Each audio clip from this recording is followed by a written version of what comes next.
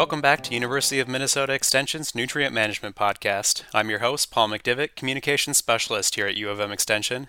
Today on the podcast, we're talking about alfalfa nutrient management. We have three members of Extension's nutrient management team. Can you each give us a quick introduction? This is Daniel Kaiser. I'm a state nutrient management specialist. I deal with the majority of commodity crops across the state, writing nutrient management guidelines. One of these is alfalfa. Yeah, hi, I'm Craig Schaefer from the Department of Agronomy and Plant Genetics, and I've worked on alfalfa for 40 years and look at its management and specifically in its response to nutrients. And I hope everybody's got their first cut of alfalfa off by now. And my name is Jared Goplin. I'm an extension educator in crops based out of western Minnesota, out of the Morris Regional Extension Office. And I primarily work with forage and small grain crops, but a little bit with corn and soybean as well. Great. So starting off, why is managing soil inputs important for alfalfa producers? Well, I'd like to address that question. Very important because all plants have a number of essential macro and micronutrients that are required for their growth. For alfalfa, we often think of potassium, phosphorus, and sulfur as three big nutrients that we need. Nitrogen isn't required because plants can fix nitrogen on their own. Potassium is very important because it's a regulator, or it affects biological nitrogen fixation and photosynthesis. It interacts with many enzyme systems. And sulfur is very important because it's essential for a number of the amino acids. So when we look at production of alfalfa, an alfalfa system, we take into consideration phosphorus, potassium, sulfur. Sometimes there are other micronutrients, but we think of these in terms of having a productive plant growth. And the question is how much of these nutrients to apply. And the University of Minnesota over a number of years has established guidelines in order to apply these nutrients to the plants. Excessive fertilization doesn't necessarily mean you're going to get better yield or better persistence. In fact, some work we just did on potassium at a number of locations in the state found out that with excessive fertilization, not only was it economically inefficient, but we ended up with luxury consumption. And so we had very high levels of potassium accumulated in the plants. And that's one thing we see quite a bit, particularly as Craig said, with potassium is luxury uptake. It happens in many of our crops, particularly in the biomass. So if you've got a crop that is a biomass crop like alfalfa, we know that like with corn in particular, if you have corn silage or you have corn grain, that there's not as much potassium in the grain aspect to it. So the plant tends to not regulate itself. So if it's there, it'll take it up. So it's one of those things that we know if you're trying to deal with lower K, that you have to be somewhat careful, particularly with high application rates. But it's interesting because I've seen situations where I think that we should be able to cap uptake on some of my plots, and it's a linear increase. So it just continues to increase with the increasing rates we apply. So that's one of the major things I think to watch out for that. Sulfur has been, one of the ones that I guess I've been interested in more recently. We've been doing a lot of work since I started back in 2008 in Minnesota on corn. Alfalfa has been one, though. It's kind of a nice crop for me in some of the areas as just a way to test to see how the soils are for available sulfur, because it's one that's going to be a higher demand than corn.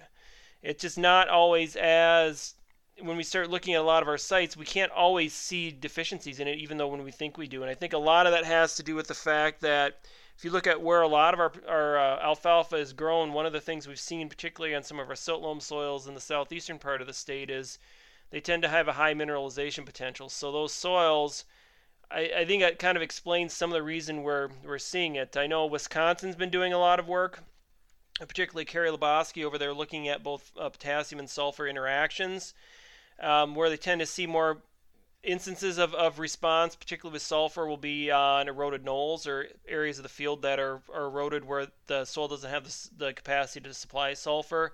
So it's one thing I think growers should watch out for, really, for that is just watching particular areas of the field just to see, particularly when we start looking at sulfur, we can see some of the similar soils, sandy soils, silt loam soils be low in both K and S. So it's two things that can kind of go hand in hand on some of these locations. And one of the other kind of key characteristics there, you talk about luxury consumption, and there can be some animal nutrition, aspects of that too, if with milk fever and other things that can occur due to toxicity type issues. So, it's not only an economic thing, but it also could be an animal performance issue as well. Well, and we also look at it in terms of, Craig brought up some of the amino acid issue with when it comes to sulfur, and we do know that it's one of the things we look at routinely with many of the studies is look at forage quality, not necessarily just tonnage, because we can see some impacts on quality of some crops at times, particularly with sulfur, just because of how sulfur interacts with nitrogen. If we talk about just crude protein or protein content of many crops, we know that nitrogen is really critical. So if we look at crops like soybean where we're trying to promote protein, that typically nitrogen supply is going to dictate that. Sulfur can change the amino acid profile. It may not necessarily impact the overall protein content, but it can be something that if we look at sulfur, that we've seen it at times in some crops where inadequate sulfur has affected nitrogen nutrition. So we know these two can go hand in hand. So they are two things to watch. I know more recently, I don't know, Craig, phosphorus, we haven't really looked at phosphorus in alfalfa it's been quite a while. But if you look at the areas, a lot of these areas are particularly livestock producers that have manure. I've never really seen it where phosphorus has been that major of an issue. And I don't know if you have any comments on that. Yeah, I think our response to phosphorus over time, well, it is a limiting nutrient if you don't have enough, has been much less than potassium. So that's why I think that, and again, if you have manure applications, usually it's not an issue. And that's one of the things we did go through with corn and beans over the last year, and I did modify the potassium guidelines. I haven't done anything right now with alfalfa, and I've been kind of looking at some of the information that we've had. The study with AFREC, particularly the K by variety study. That was one thing that just looking at the data, not much response above about the medium class. And then there was another study that was funded, I believe, by Minnesota Corn back around 2008 and 2009 that Jeff Coulter was involved with, where they were looking at medium alfalfa soil K levels in alfalfa stands going into, then looking at alfalfa the last year, the stand going into corn, and not seeing as much of a response with it. So that's one of the things that, looking at it, we know that potassium is important, but this one's been kind of a tough one to nail down with it in terms of, we know medium or less, that's an area you're going to really want to focus on fertility. You get medium or higher, that's been one of that, as Craig mentioned before, that we can see some over applications occur in that where it's not economically viable. Yeah, for potassium, I used to talk about potassium being an antifreeze factor for getting alfalfa through the winter. But in that recent study that you mentioned, Dan, we really didn't find that excessive levels of potassium fertilizer really prolonged our stand life or increased winter hardiness. So, I want to walk back my earlier comments about that I've probably talked to farmers about for years, but there's no real benefit from that. Again, go back to your soil test guidelines or recommendations about how much potassium to apply. What are some key points that growers should consider when making nutrient management decisions for alfalfa? Well, I think the main thing is, as Craig just mentioned, is get a soil test. Really knowing where your levels are really important, particularly for growers.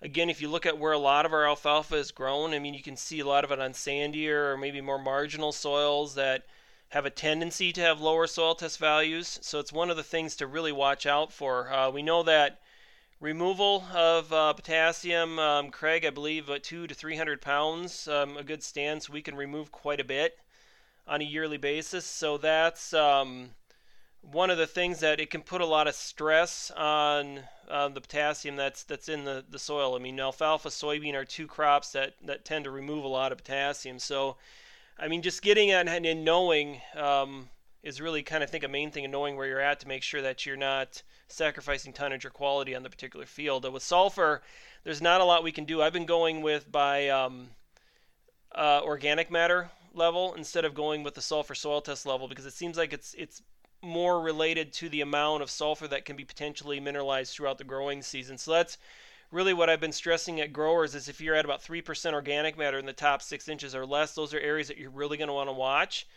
With alfalfa high production systems, I think I even go up to 4, 4.5, somewhere in there, and just apply something, maybe a little bit, 10 pounds.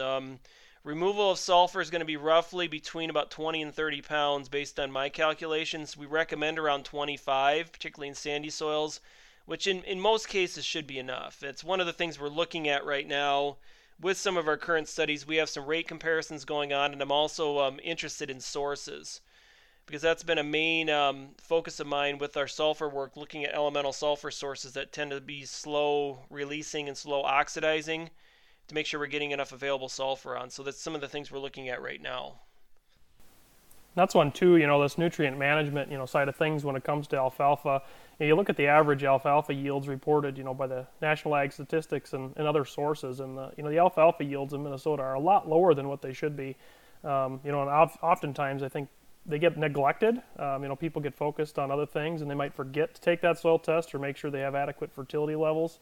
So that's one of the issues that I see. So, taking that soil test and making sure we're fertilizing those things accordingly is definitely critical for yield, but also that perennial problem of winter kill or winter injury. Craig alluded to, excessive applications of potassium, isn't recommended to prevent winter kill or winter injury, but making sure we have enough is going to be important. Because if we're short on any of those things, that will probably have some type of an effect there. So, making sure we have that adequate supply is going to be important for that, that perennial crop to keep it in production more than just a year or two. I'd like to just reiterate or really ask Dan a question about this crop removal. I've had farmers call me and say that they've had from their co-op recommendations to apply potassium to the soil based on crop removal. And my response has been, what's your soil test K level? Particularly in these times for dairy farmers where milk prices are low, it may be a time to actually look at your soil test and draw down that level a little bit rather than applying potassium based on crop removal. And Dan, I don't know what you think about that or how you respond, but I'd like to hear your comments. Well, in that study, Craig, and I can't remember off the top of my head, did we see differences early on, more earlier than later in the stand with potassium applications? Was it earlier that we saw more responses, and as the stands aged, then we tended to see less of a response? Yes, that's right. So we actually added or uploaded more potassium into the system with time too. So there is no doubt the most productive stands of alfalfa you will have will be those that are 1 year old or 2 years old. Now they will drop off after that. So putting high rates of fertilizer on third-year stands is one of the factors that may not be economical. Well, and that's, I guess, the question, because if you look at like a removal-based strategy, I mean, based on the data I've seen, we start getting out beyond maybe 2, 3 to 4 year old stands, that if you're at about a medium soil test or higher, there really hasn't been that much of an advantage. I know the study that Jeff Coulter had, that's I think one of the things that was clearly in play, and where they saw a greater benefit was the corn year after the alfalfa for applying the potassium. So I think if you're looking at high production, you're early in stands, you may want to look at your rates a little bit more. And I think it's a big difference too, Craig, if you're buying potassium versus you have manure. If you have manure on there, obviously though you may not be managing strictly for potassium with manure, but there's probably nothing wrong with going with a more of a removal rate if you have something that you're recycling back onto your fields with a manure application to capture some of the value of that manure within the fields. It is a struggle. This is a question I get a lot, just because we know that there's a lot of removal that I know growers are kind of always interested in that, just because the amount of money they have to put towards potassium, and potassium isn't, it's reasonable, but it's still not cheap, particularly when you look at some of the outputs, milk and some of the other things kind of going on in terms of where our commodity prices are, that it isn't always like economical. So that's, I think, one of the main concerns. And if we also look at neighboring states, I know we were talking about before this podcast started some of the recommendations for Minnesota versus Wisconsin. I mean, why we're different, a lot of it has to do with data right now, in terms of having the data, in terms of changing the recommendations. The majority of what we've seen has been pretty consistent if you look at how our data is shaped out versus where our recommendations are at. I'm still toying with right now is increasing our critical levels slightly, which would change things slightly, going to 200 part per million max for kind of like what we've done with corn and soybean, but we probably wouldn't change the recommended application rates. It's just hard finding consistent sites where we see responses, and that's been one of the things that I've been trying to figure out why that is. If that's something like we've been seeing with some of our other studies, particularly we get into our silt loam soils, we tend to see our soil tests and the availability of that soil test measure being slightly lower versus what's actually there within the soil. So it's one of the things we've got, I think, a few things we could look at. It's just with the alfalfa, we kind of struggle, I know, Craig, just getting funding right now just to work on large projects with alfalfa. So that's kind of the main thing with a perennial crop, is it's not a 1 year simple answer. It's something you've got to look at over time. So that's kind of been one of the main things in terms of making changes to the recommendations, is making sure that we have the data to do so at this point in time. So does timing matter with alfalfa fertilizer application? Well, on the side of with a lot of the data we have, Craig brought this up earlier. The big thing, and this came up a couple times talking to consultants last year, is putting on, a small rate, maybe 40, 50 pounds of K2O in the fall ahead of the crop to help with overwintering. And I just don't really see the benefit to that. So my recommendation to growers is not to not put fertilizer on your alfalfa, but it is to look at your timing as having greater flexibility, that we know we don't need to do split applications. So if you want to go on before first cut, or if you'd want to put it on in the fall, I think there's opportunities to do so. So in terms of that overwintering piece, particularly for potassium, it really seems like whether it's, I don't know, Craig, if you have any comments on varieties. I mean, we've got such greater varietal tolerance, I think, to overwintering, and also to diseases where in the past that may have been a bigger factor with potassium, just based on some of the older varieties. So I know it's one of the things that we tested in that study, but there really weren't any difference between the varieties themselves.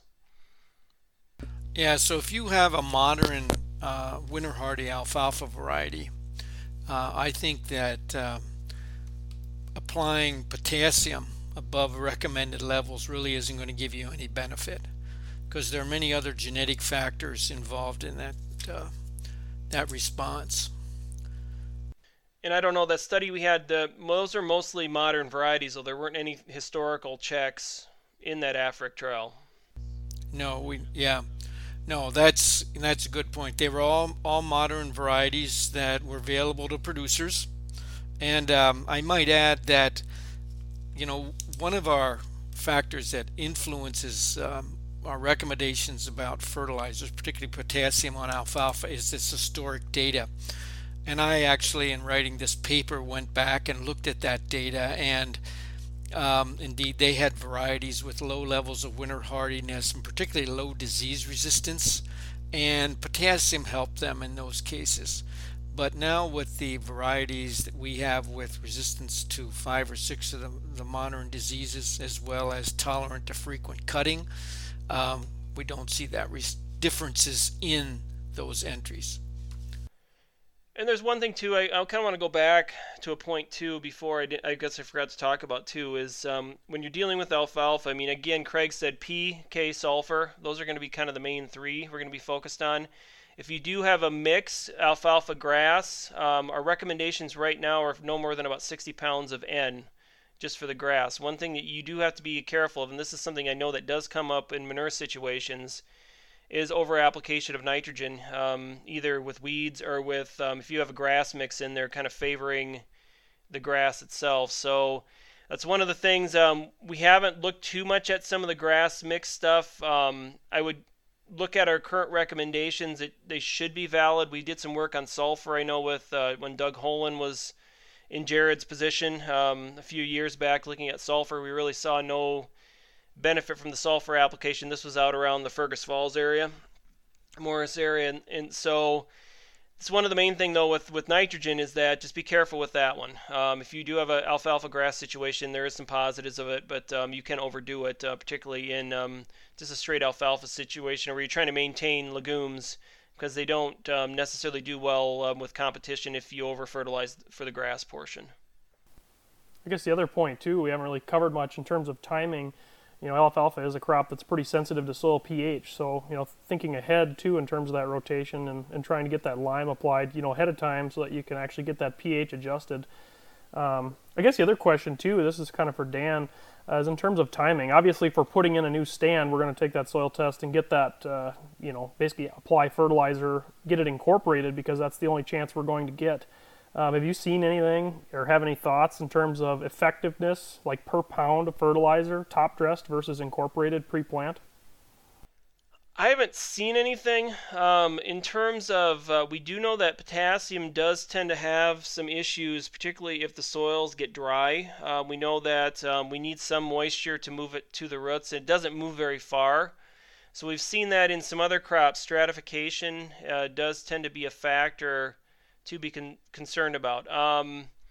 I haven't seen though anything in potassium in terms of that because there's still a recommendation if you need it is to top dress because you can't rip it up. Certainly with lime, that's one of them. Jared, I think you're correct. It's one of the things that we want to probably look at ahead of time, and I would at least try to maybe the crop ahead of it or maybe the one before that in the fall. If you're thinking about going to alfalfa, at least get a soil test and know where you're at. Lime is really important, particularly for establishment, to keep the thing going. And that's one of the things that we want to have on early enough, if at all possible. But in terms of timing of everything else, if you're dealing with the sandy soil, we know that potassium does have some mobility. So in terms of getting that down to the roots, that isn't too much of an issue. Silt loams, you'd have a little bit, as you increase clay content, that mobility tends to decrease because how potassium is attracted to the soil cation exchange capacity. So, that really is, top dressing really is the only option.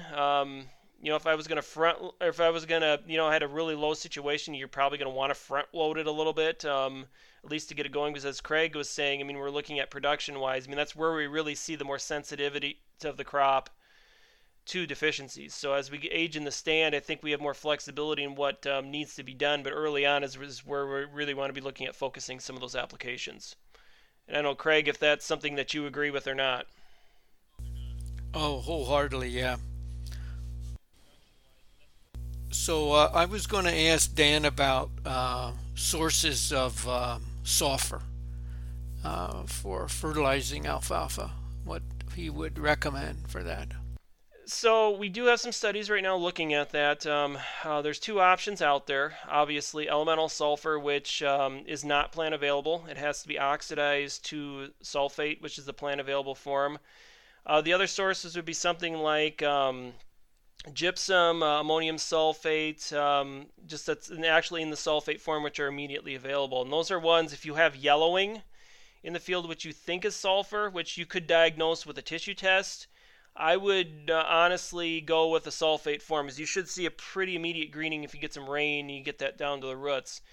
The elemental is kind of one is the big mystery, and that's one of the studies we're looking at right now. I've got a corn and alfalfa trial we just set out this year. The corn trial started last year that I'm looking at long term to see is what we've seen with some of these elemental sulfur products is some oxidation late in the growing season. So I'm kind of trying to see is over time if that will tend to build and give us benefits. We're actually looking at a product that's it's potash based with, it's co-granulated with elemental sulfur, which I think would have some benefits, particularly for alfalfa production, because it's got two nutrients of interest. And it's the nice thing about that particular product is it's got a high K content. With some of these other products that we've been testing, the K content's been kind of low, so you're not getting as much per ton, so it takes a lot of material. So that's the main thing on the sources. If you're looking at immediately available, you've got to have a sulfate source. With manure, We generally say about 65% availability, and this is coming from some numbers I got from Wisconsin. I think those numbers probably depend if it's a pit or a liquid manure versus a dry manure. I think you're going to get more readily available out of a dry at just because of somehow the changes in the anaerobic conditions can happen with sulfate, but we don't know. So if you have manure, I think you're getting some. And again, I just would recommend using about 65% availability if you've got a total S number for the first year. But if you see yellowing, again, I mean, look, going out and putting on, say, 50 pounds of ammonium sulfate, that can do wonders in terms of greening the crop up. So it's something I think, Craig, that we'll have some answers to. And, definitely with some of the work we're doing here in the next few years, just looking at some of the sources, because that's been a major bone of contention on mine, is that growers will want to apply sulfur, they'll call the co-op, but they don't always know exactly what source they're getting. So that's one of the questions I guess I'd always ask if I'm buying sulfur is what source is this, so you could scout the fields to make sure that you're not seeing any deficiencies show up, particularly early on in the growing season when there's not a lot of oxidation or of the elemental sulfur or mineralization from the soil itself. All right, that about does it for the podcast this week. We'd like to thank the Agricultural Fertilizer Research and Education Council, AFREC, for supporting this podcast. Thanks for listening.